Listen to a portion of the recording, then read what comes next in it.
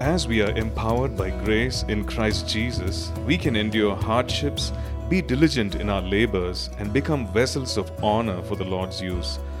Each of us can become a vessel of honor that is cleansed, set apart, available, and fully equipped for every good work God wants to release through us. There used to be a time when you went to the doctor if you were not keeping well, and the first thing they do is they tell you, show me your tongue. They make you stick out your tongue and they kind of look at your tongue, and somehow mysteriously make some diagnosis by just looking at your tongue. So turn with me, please, in your Bible to Proverbs chapter 18. Proverbs 18, we'll read verses 20 and 21. Proverbs 18, verses 20 and 21. It says, a man's stomach shall be satisfied from the fruit of his mouth. From the produce of his lips he shall be filled. Death and life are in the power of the tongue, and those who love it will eat its fruits. Death and life are in the power of the tongue. And what our inner person is affected by the fruit of our lips, by the words that come out. The words that we speak actually affect our own selves, affect our own lives. And death and life are in the power of the tongue. So, if something's going wrong, stick out your tongue. Look at it in the mirror. See what's happening. Show me your tongue. What kind of words are we speaking? Are we speaking words of life? Or are we speaking words that bring death, destruction, ruin our lives? Or are we speaking words that bring hope, that say what God has said about us? And I want to encourage you and me to understand that words have powerful impact on ourselves and also on the people that we speak to. Words have a powerful impact. And so we must learn to speak words of life, words of blessing, words of edification, words that strengthen our own lives and, of course, the lives of people that we speak to. Amen? Let's stand to our feet right now. As we make our declaration this morning, we are going to declare, we're going to speak words of life. We're going to speak words that will bless us and bless us as a community as well. So if you brought your Bibles, lift it high up in the air. Let's say this out loud, bold and strong. This is God's word. This is God speaking to me. I am who God says I am. I can do what God says I can do. I will become everything God has promised. I'm saved, healed, delivered, redeemed. I'm blessed, victorious, prosperous, triumphant. I'm a minister of God, a servant of Christ, and a channel of His blessing to many people. I receive His word. I believe His word. And I live by His word. Christ is my master. And to Him I am in absolute surrender. In Jesus' name. Amen. Please turn around to people around you, in front of you, behind you, beside you. Shake hands. Say hello. Give them a smile. And then you may be seated, please. We've been studying through 2 Timothy. We covered chapter 1. So this morning we're going to go through 2 Timothy chapter 2. So let's read 2 Timothy. We'll read the entire chapter 2. We'll just read the entire chapter, and then we'll spend some time looking at what we can draw from this chapter. 2 Timothy chapter 2. You therefore, my son, be strong in the grace that is in Christ Jesus. And the things you have heard from me among many witnesses, commit these to faithful men who will be able to teach others also. You therefore must endure hardship as a good soldier of Jesus Christ. No one engaged in warfare entangles himself with the affairs of this life, that he may please him who enlisted him as a soldier. And also, if anyone competes in athletics, he is not crowned unless he competes according to the rules. The hard-working farmer must be first to partake of the crops. Consider what I say, and may the Lord give you understanding in all things. Remember that Jesus Christ of the seed of David was raised from the dead according to my gospel, for which I suffered trouble as an evildoer, even to the point of chains. But the word of God is not chained. Therefore I endure all things for the sake of the elect, that they also may obtain the salvation which is in Christ Jesus with eternal glory. This is a faithful saying. For if we died with him, we shall also live with him. If we endure, we shall also reign with him. If we deny him, he also will deny us. If we are faithless, he remains faithful. He cannot deny himself. Remind them of these things, charging them before the Lord not to strive about words to no profit, to the ruin of the hearers. Be diligent to present yourself approved to God, a worker who does not need to be ashamed, rightly dividing the word of truth. But shun profane and idle babblings, for they will increase to more ungodliness, and their message will spread like cancer. Hymenaeus and Philetus are of this sort, who have strayed concerning the truth, saying that the resurrection is already past, and they overthrow the faith of some. Nevertheless, the solid foundation of God stands, having this seal: the Lord knows those who are his. And let everyone who names the name of Christ depart from iniquity. But in a great house there are not only vessels of gold and silver, but also wood and clay, some for honor and some for dishonor. Therefore, if anyone cleanses himself from the latter, he will be a vessel for honor, sanctified and useful for the master, prepared for every good work. Flee also youthful lusts, but pursue righteousness, faith, love, peace with those who call on the Lord out of a pure heart. But avoid foolish and ignorant disputes, knowing that they generate strife. And a servant of the Lord must not quarrel, but be gentle to all, able to teach, patient, in humility correcting those who are in opposition, if God perhaps will grant them repentance, so that they may know the truth, and that they may come to their senses and escape the snare of the devil, having been taken captive by him to do his will. As we said last week, Paul's second epistle to Timothy is a little bit more personal. His first epistle was a lot of instruction. How do you take care of the local church and so on. But in this epistle, his second epistle, this is a very personal letter. Paul is disclosing a lot about his own life, his own ministry as a servant of God.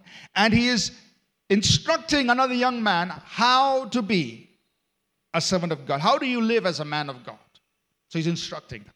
So it's a lot of personal things, personal lessons that you and I can take away on how to serve the Lord, how to be ministers or servants of the Lord in our day, in our time. This, of course, was Paul's last epistle. Shortly after this, he was beheaded. So in chapter 2, verse 1, he tells Timothy, be strong in the grace that is in Christ Jesus.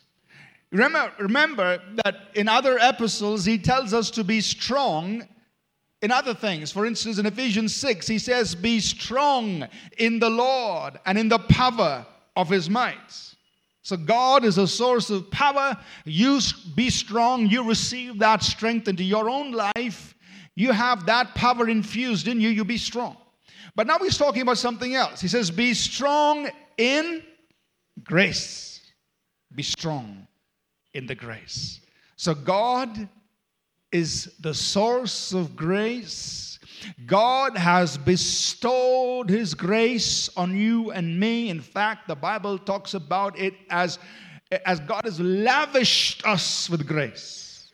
Ephesians 2, he talks about God's abundant grace. He talks about the exceeding riches of His grace, the wealth of His grace, abundant wealth of His grace. God has lavished that grace, but He's saying you got to be strong in the grace that is given to us in Christ. Be established in that grace. What does that mean? It means you don't let anybody shake you or let anything shake you from the fact that God is a God of grace, and His grace has been extended to you. His abundant riches of grace has been extended to you. The devil is very good at trying to get us off grace into maybe works. I have to earn things from God. Only if I do this, only if I read 10 chapters a day, God will smile at me. Or only if I, give so much money, God will be happy. Only if I do all A, B, C, D, E, F, G, God will have, do all of this. And so we can get out of grace into works. Paul says, no. Be strong in the grace. Be established in that grace. Yes, we do works not to earn anything. We do works because we've experienced the abundant riches of His grace. We experienced it, so out of a joyful heart, a life that has just been blessed by His grace. So God, I'm just happy to just lay it all down. Whatever I can give you, I'll just give it all. Because He has lavished His grace upon us. Another area the devil may want to move us out of grace is into guilt and condemnation. So grace embraces us, has lavished favor, divine favor, where God says, I see you as my beloved. Well, the devil is the accuser of the brethren. He's the one who brings shame and condemnation and guilt, and he takes us out of that place of grace. So be strong in the grace of God. Paul told Galatians, stand firm, therefore, in the liberty wherewith Christ has set us free. And be not entangled once again with a yoke of bondage, talking about the law. In Romans 5, he says, now that we are justified by grace, you stand in this grace that we stand before God. You be firm in that. So be strong in the grace. Grace is also empowering. So the word grace in the New Testament is used in many different ways. One of them is also grace empowers. Grace is favor, but grace is also empowering. So the grace of God on your life empowers you. But the devil wants to make us feel inadequate to the point we don't do anything. See, we all have these feelings of inadequacy. When we are faced with a task, or say, God, this is so big, so great. We feel, and that's okay. But that's when we rely on the grace. Yes, I know in my own self I am not up to this challenge, up to this task, but that's why there is grace. The grace of God empowers me, and I know because of His grace, I can go forward. I can still work on it. And His grace will undergird us, undertake for all of our limitations, all of our inadequacies. And so because we are firm in the grace of God, we don't shy away from the challenge or the greatness of the task, but we go ahead knowing that His grace will undertake. But what the enemy does is, he makes us feel so inadequate that we shy away from the call, from the task, from the assignment that God has. Now that is stepping out of grace. You got to stand firm in the grace of God. I know God by His grace can help me do this. In my own self, yes, I may have lots of limitations, but the grace of God empowers me. So Paul is saying, Timothy, you're a man of God, you're a servant of God. Be strong in the grace that is in Christ Jesus. Verse 2. And the things that you have heard from me among many witnesses, commit these to faithful men who will be able to teach others also. What you have heard from me, Timothy, I want you to pass it on to somebody else or some others so that they in turn can pass it on to more people. Multiplication that is taking place. So the challenge for you and me is this. What are you and I doing with what God has put in our lives? What are you doing with what God has put in you? Some of us may say, oh, well, I still need to read the whole Bible. I still need to, understand the Hebrew and the Greek. And I still need to, finish my theology degree and this. Listen, that may take eternity, Don't worry about those things. What do you have now? What is your journey with God? What have you experienced with God? What are you doing with it? Are you passing it on to somebody else? And in my own experience, and I'm not saying this to boast, but just to say this, that, look, you can do it.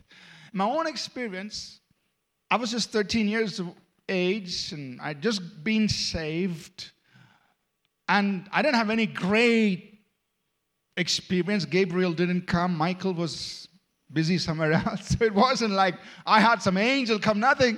It was a very simple prayer I prayed in the corner of the chapel there in Bishop Cotton Boys School, and I just prayed a simple prayer, which my teacher led me in. I just followed, I just said the prayer. But something changed in me.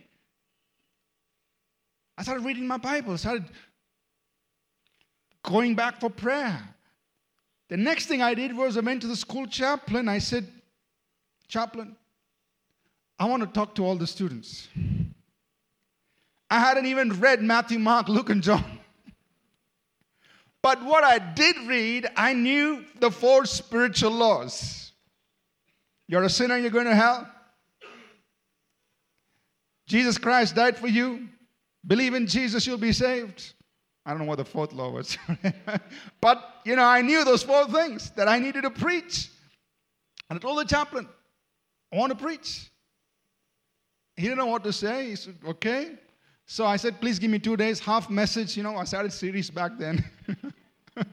Half message day 1, second half the day 2. So first day in the chapel, the chapel, you have the principal, you have all this, most of the staff, most of the students came to the chapel those days at Bishop Cotton's.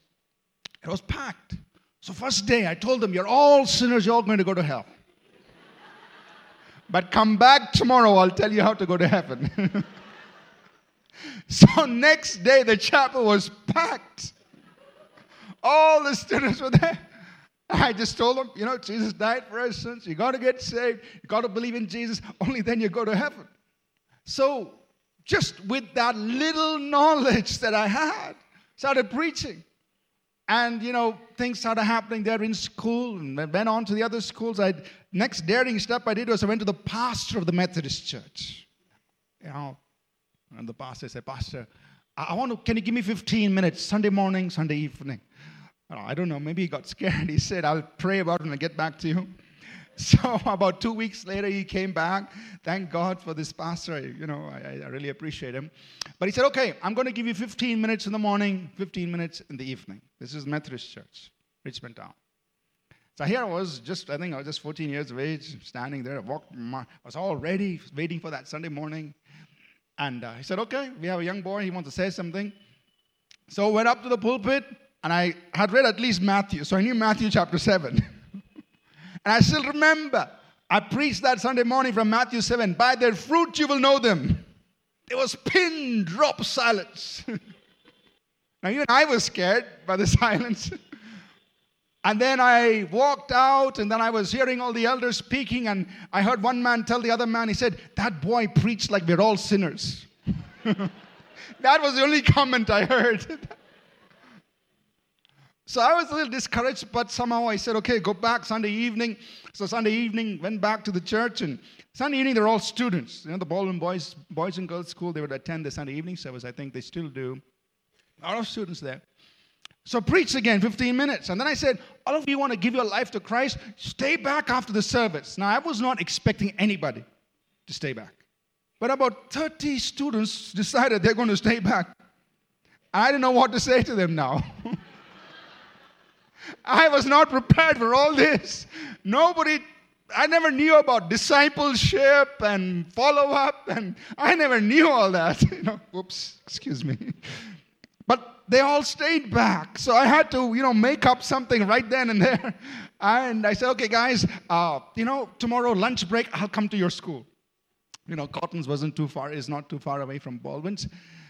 And they all said, okay, we'll meet at this, the dining area there. So told me where to come. So Monday, I waited for the lunch bell to ring. As soon as the lunch bell rang, I grabbed my Bible and I ran down Hayes Road, up Richmond Road, back gate of Baldwin's. No authorization, no permission. I didn't care. I'm like the Apostle Paul.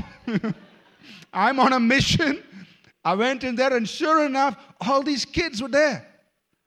And I preached the same gospel, I would just preach the same message, just approach it from different angles. Every day.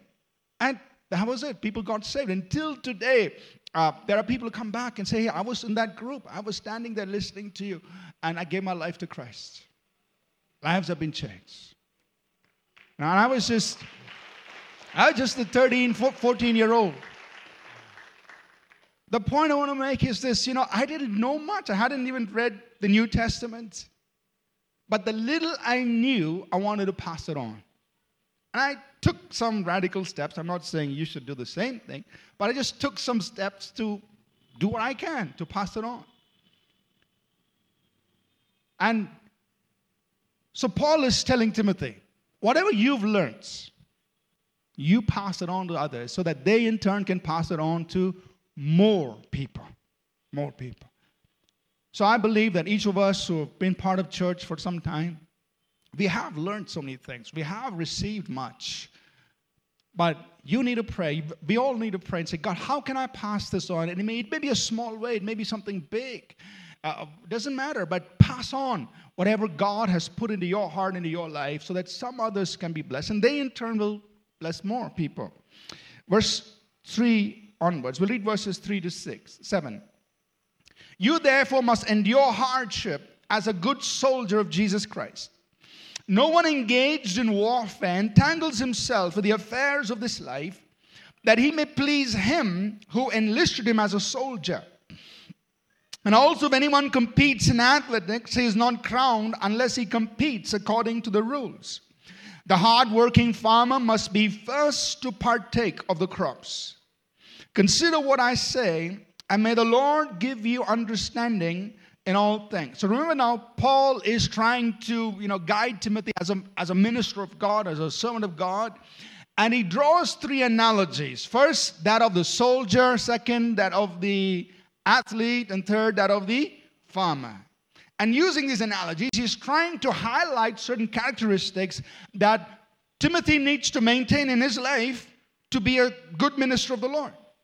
So he says, first, Timothy, you must endure hardship like a good soldier. Be willing to put on with some difficulties, some hardships. And so it is true for you and me. That if you and I want to serve God, don't look for a life of ease and comfort. Be ready for some hardships, some challenges, you need to make a little sacrifice to serve the Lord. So he says, as a good soldier, be ready to endure hardship. Pastor, I'm ready for a mission trip, but please make sure there's an air-conditioned room. Listen, some places, yes, there will be air-conditioned room. Some places, no. I remember, I forget which year it was, but one of those years, we were just outside of, again, I forget the name of the city. Maybe it was outside of, I think it was Bhopal, somewhere, some village area. It was so hot, 40-something.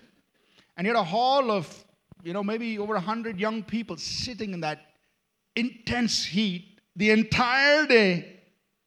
Not 45 minutes. The entire day wanting to learn the Word of God. Heat, intense. And look out the window, the ground was dry. I don't know, it's like by the time you finish the first hour, you're soaking already, and you've got another 6 hours to go. But they're sitting, they're ready to listen. I'm thinking of God, East has nice air-conditioned hall. It's nice to preach and teach there. But, being in this place where it's so hot, yet it's okay. And for us, it's only 3 days. You go there, minister, and come back. But think about those people in that heat. They serve God. They go out into the villages preaching the gospel and so on. And so for you and I, people living in cities, we need to be willing to step out and do things that will be uncomfortable. And don't always look for comfort. He says, you endure hardship as a good soldier. Next, he says that just like a soldier, his life is different from that of a civilian. A soldier is always ready for the call of duty. He may be taking care of his family or doing his responsibilities, but he's not so caught up in that he cannot respond to the call of duty. So he says, no man who fights gets so entangled with the affairs of this life. So it's just, you live that way, that you're ready to respond to what God calls you to do. I'm not saying that we are abscond from our responsibilities towards our family and our children or towards our parents, whatever. We fulfill those responsibilities, but we live in such a way that we're ready to answer the call, the instruction that God gives us. Whatever He wants us to do, we will do it as a soldier. And then he says, an athlete may be highly trained, great athlete, but he's not going to win unless he competes according to the... He's got to run the race, but he's got to run it according to the rules. He's got to start only when the gun fires, stay in his lane, make sure you finish right. Only then he's going to win. And so also, when you and I want to serve God, we've got to serve God according to His terms. Meet His requirements according to His standards. You and I don't say, God, I'll serve you, but it's on my terms, God. No. You serve God on His terms. Do what He says. Follow His standards, what He requires of you and me. And lastly, about the farmer, he says, look at the farmer. The farmer is hardworking. But it's a hardworking farmer who enjoys the fruit. So 4 things. As a soldier, endure hardship. As a soldier, compete or you work according to God's requirements. Thirdly, as an athlete, as a soldier, endure hardship. As a soldier, you respond to the call of duty. You're not so entangled with things. As a farmer, you work hard. As an athlete, you compete according to the rules. You follow God's guidelines as you serve Him. You all with me so far? Okay, let's move forward. Verses 8 through 10. Remember that Jesus Christ, of the seed of David, was raised from the dead according to my gospel, for which I suffered trouble as an evildoer, even to the point of chains, but the word of God is not chained. Therefore I endure all things for the sake of the elect, that they also may obtain the salvation which is in Christ Jesus with eternal glory. He says, Timothy, the gospel we are preaching about a resurrected Savior. And because of preaching that gospel, look at me. I am also in chains. I'm not just telling you that you should endure hardship and that you should work hard and that you should be like a soldier. Look at me, Timothy. Look at my life. I am suffering like an evildoer, as I'm a criminal for preaching that eternal gospel. I'm in chains, but I'm doing it because I want others to experience salvation in Jesus Christ. So he's saying, Timothy, I'm not just telling you to do these things. Look at my life. I'm in prison. But I'm doing this for the sake of the gospel and for the salvation of souls. Verses 11 to 13, he says, this is a faithful saying. For if we died with Him, we will live with Him. If we endure, we will reign. If we deny, He will also deny us. If we are faithless, He remains faithful. He cannot deny us. Timothy, this is our hope. That even if we die, we know we are going to live with Him. If we endure hardship, we are going to reign. There's an eternity, or there's at least a millennium that you're going to reign with Jesus. Going to reign with Him. So he says, look, even if we suffer now, we have a hope. We're going to live with Him. We're going to reign with Him.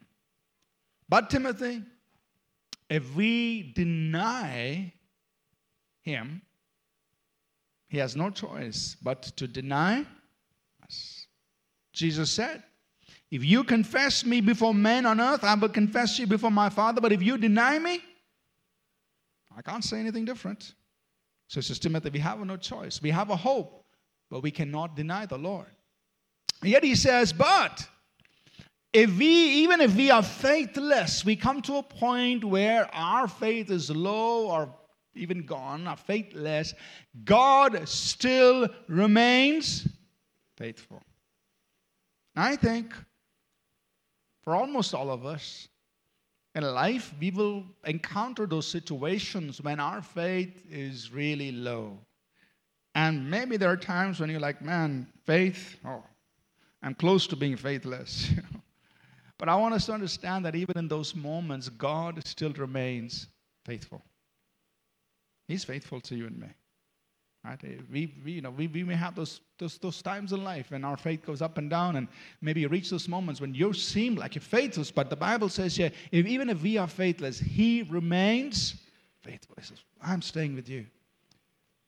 So there's a difference here from denying the Lord and just being faithless.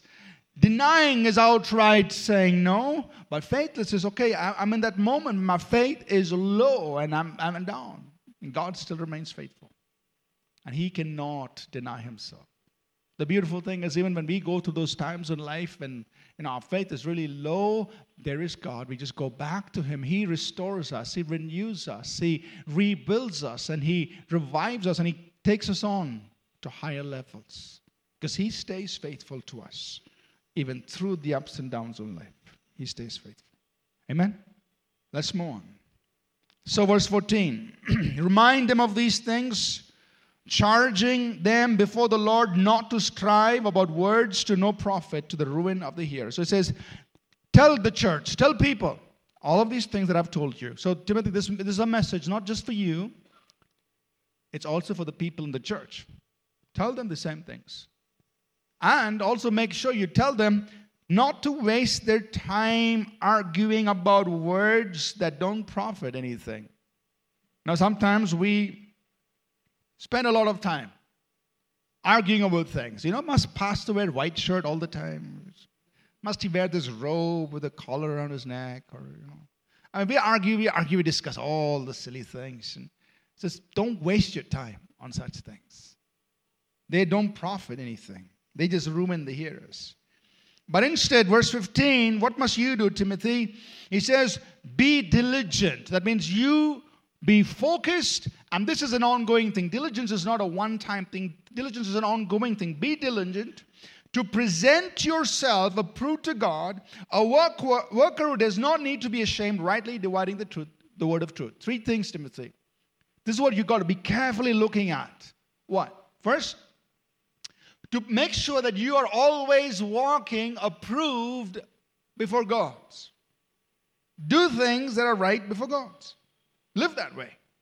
Be diligent to present yourself approved to God. Live that way. Is what I'm doing right in God's eyes? Does God approve of it? Say, God, yesterday I lived a life right before your eyes. Today, please excuse me. No. Every day. You live right. Present yourself approved to God. Second, be a worker who does not need to be ashamed. So just imagine, your boss at work says, all right, can you get this proposal done for me by 5 o'clock Friday evening? So yes, boss, I'll surely get it done. Absolutely, I'll get it done. And then you take a little break. Friday, you go on a holiday, whatever. And then you realize, man, I haven't done it. Monday morning, you're going to try to sneak into your office. You don't want to meet your boss because you haven't done it. Little ashamed. Paul says, don't be like that. Be a worker who does not need to be ashamed. So be somebody that as far as you, to the best of your ability, to the best of what God's called you to do, you're doing the things God wants you to do. You're on time, you're there, you're fulfilling God's call, your responsibility. So be a worker who does not need to be ashamed before God. And then he says, you rightly divide the word of truth. Many cut the word straight. So don't cut it like this and, make your own changes to the word. No, cut it straight. Rightly divide the word of truth. You've got to be careful to do that. And that's something we want to make sure we do here as a church, that we rightly divide the word of truth and stay with everything that we find in the Gospels, the New Testament, and everything that the Lord has given to us. We want to rightly divide the word of truth. Verses 16 through 18. But shun profane and idle babblings, for they will increase to more ungodliness. And their message will spread like cancer. Hymenaeus and Philetus are of this sort, who are strayed concerning the truth, saying the resurrection is already past, and they overthrow the faith of some. So he says, once again, he's telling Timothy, just stay away from all the silly talk, the idle talk that goes on. It's only going to result in people becoming more ungodly. So don't get involved in silly talk. And then he mentions to men, we don't know too much about these people other than they have strayed away from the faith, and they are now disturbing and overthrowing the faith of others by their wrong message that the resurrection has already taken place. So, he's saying, look, just stay away from all this. Stay away from things that are idle.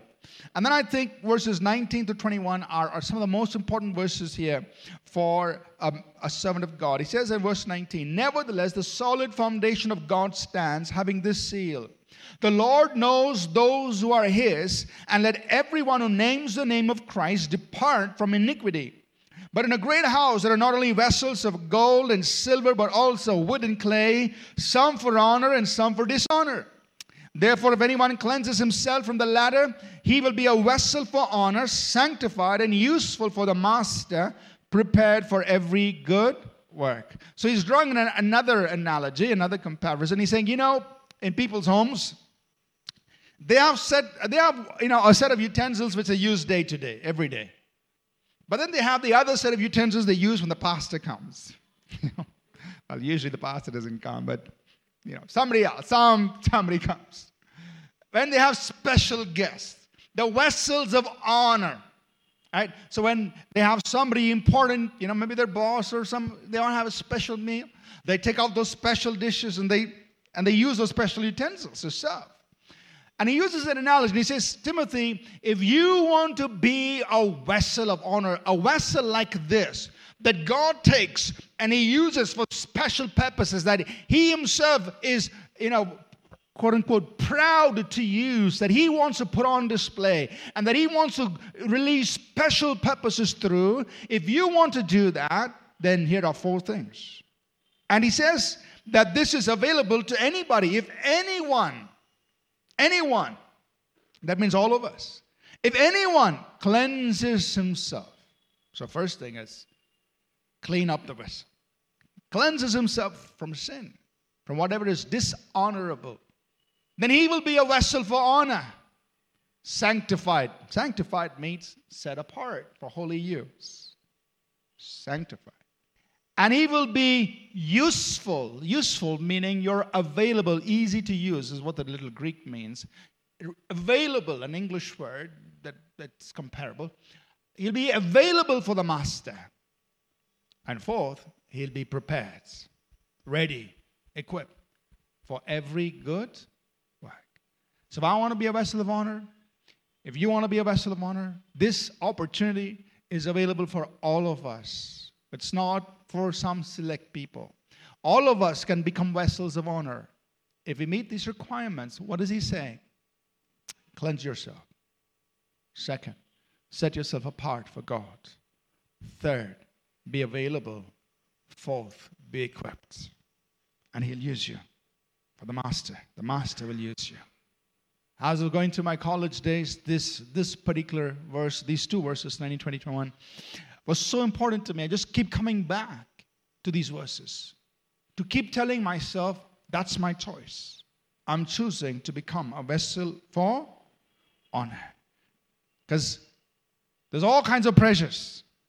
But you say, no, I choose not to involve myself in that. I choose not to do that. I choose not to do that. I choose not to. I choose to keep myself clean. I choose to be sanctified or set apart because I want to be a vessel for honor.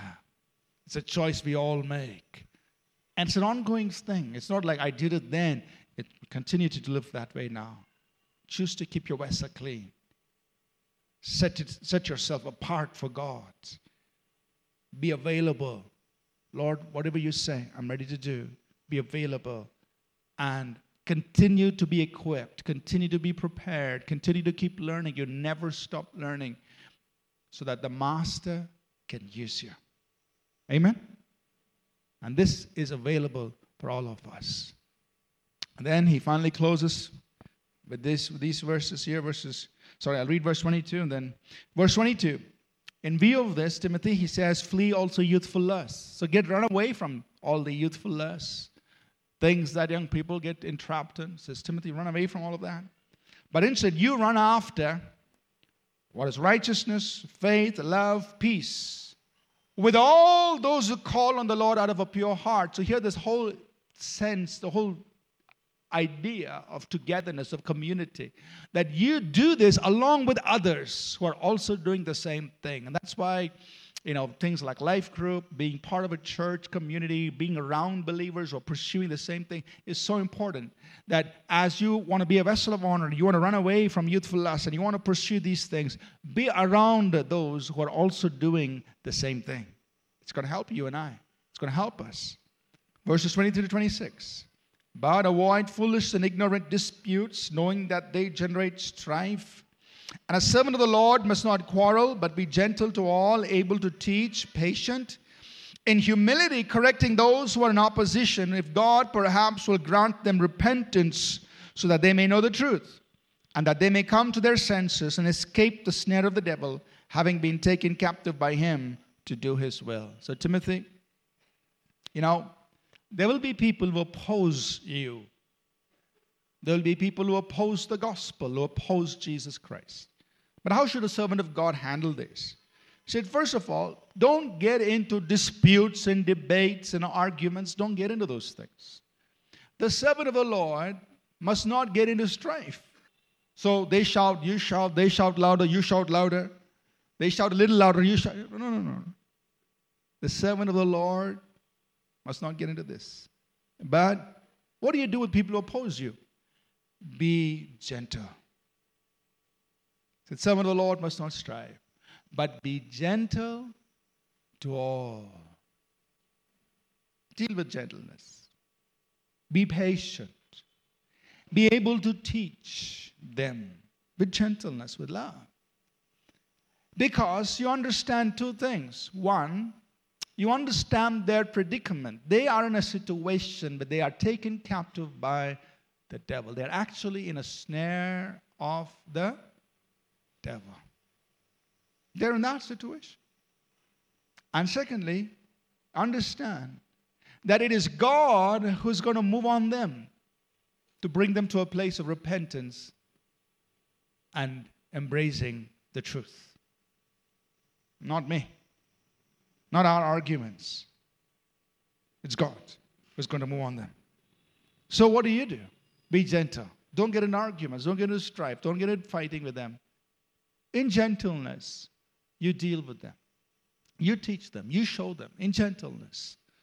And let God bring them to that place of repentance and embracing the truth, so that they can come to their senses and come out of the snare of the devil that they're actually in right now.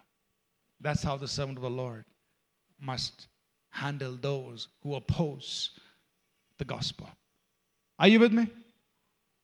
Those who are awake say yes, the others. Amen. So this chapter, 2 Timothy chapter 2, is full of important instructions to anyone who really wants to serve God, who wants to be a servant of the Lord. Because he concludes this chapter by saying the servant of the Lord must be like this. So really, all these instructions are applicable. And I'm sure all of us here, sooner or later, are going to serve God some way. Going to serve God in small ways, big ways, whatever way God's called you. And all these instructions are important for you and me. This is how I must live as somebody who wants to serve God, do the things He's called us to do. I just want to highlight one verse. I think there are many things here, but I'll just highlight one verse here, which Paul writes to Timothy, verse 21. If anyone cleanses himself from the latter, that meaning whatever is dishonorable, he will be a vessel for honor. He will be a vessel for honor. He'll be sanctified. He'll be set apart wholly unto God. He'll be available, useful to the master, and he'll be prepared, equipped for the master's use. Amen? Let's rise to our feet, please. I'll just call the worship team up. This morning, I just want to lay an invitation before you and me that all of us have the opportunity to be vessels of honor. So, all of us have the opportunity to be vessels of honor, all of us. That we can be vessels that God can use. We all start at the same point, where we all begin in that place where our vessels are marred, our vessels are dirty, our vessels have been contaminated, whatever, with all the things we've done. We all start there. But the beautiful thing is, God works in our lives, cleans us out, sanctifies us. He makes us the kind of vessel He wants us to be. And all He asks of us is, are you willing to be available? Are you willing to be available? And He will equip you and me so that He can use us in whatever way He chooses. So this morning, before we leave this place, would you take a few moments just to respond and say, God, this vessel you can use. Regardless of where you and I are today, if we will say, God, here I am. You take me, God. You make me a vessel of honor. A vessel that you will use for purposes that you choose on this earth. I want to be a vessel of honor. I make myself available. Would you pray that prayer this morning? Don't look at yourself, but stand firm in the grace that is in Jesus Christ. It's His grace that will empower you and me to be those vessels that He can use. We'll take a few moments to pray. Then I also do want to pray for all the mothers. And just thank God for the mothers and their lives and what they do for us, for every family, for every home.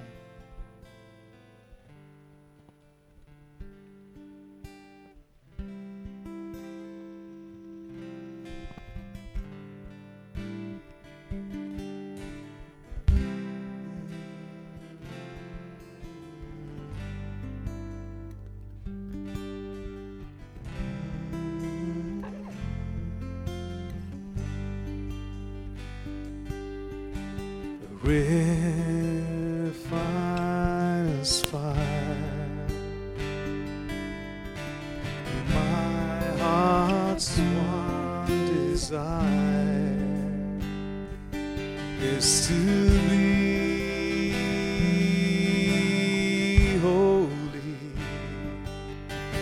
set apart for you, Lord. I choose to be holy,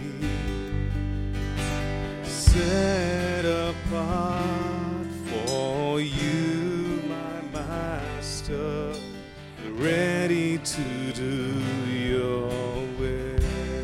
I choose to be holy, set apart for you, Lord.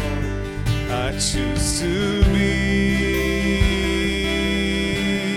holy, set apart for you, my Master, ready to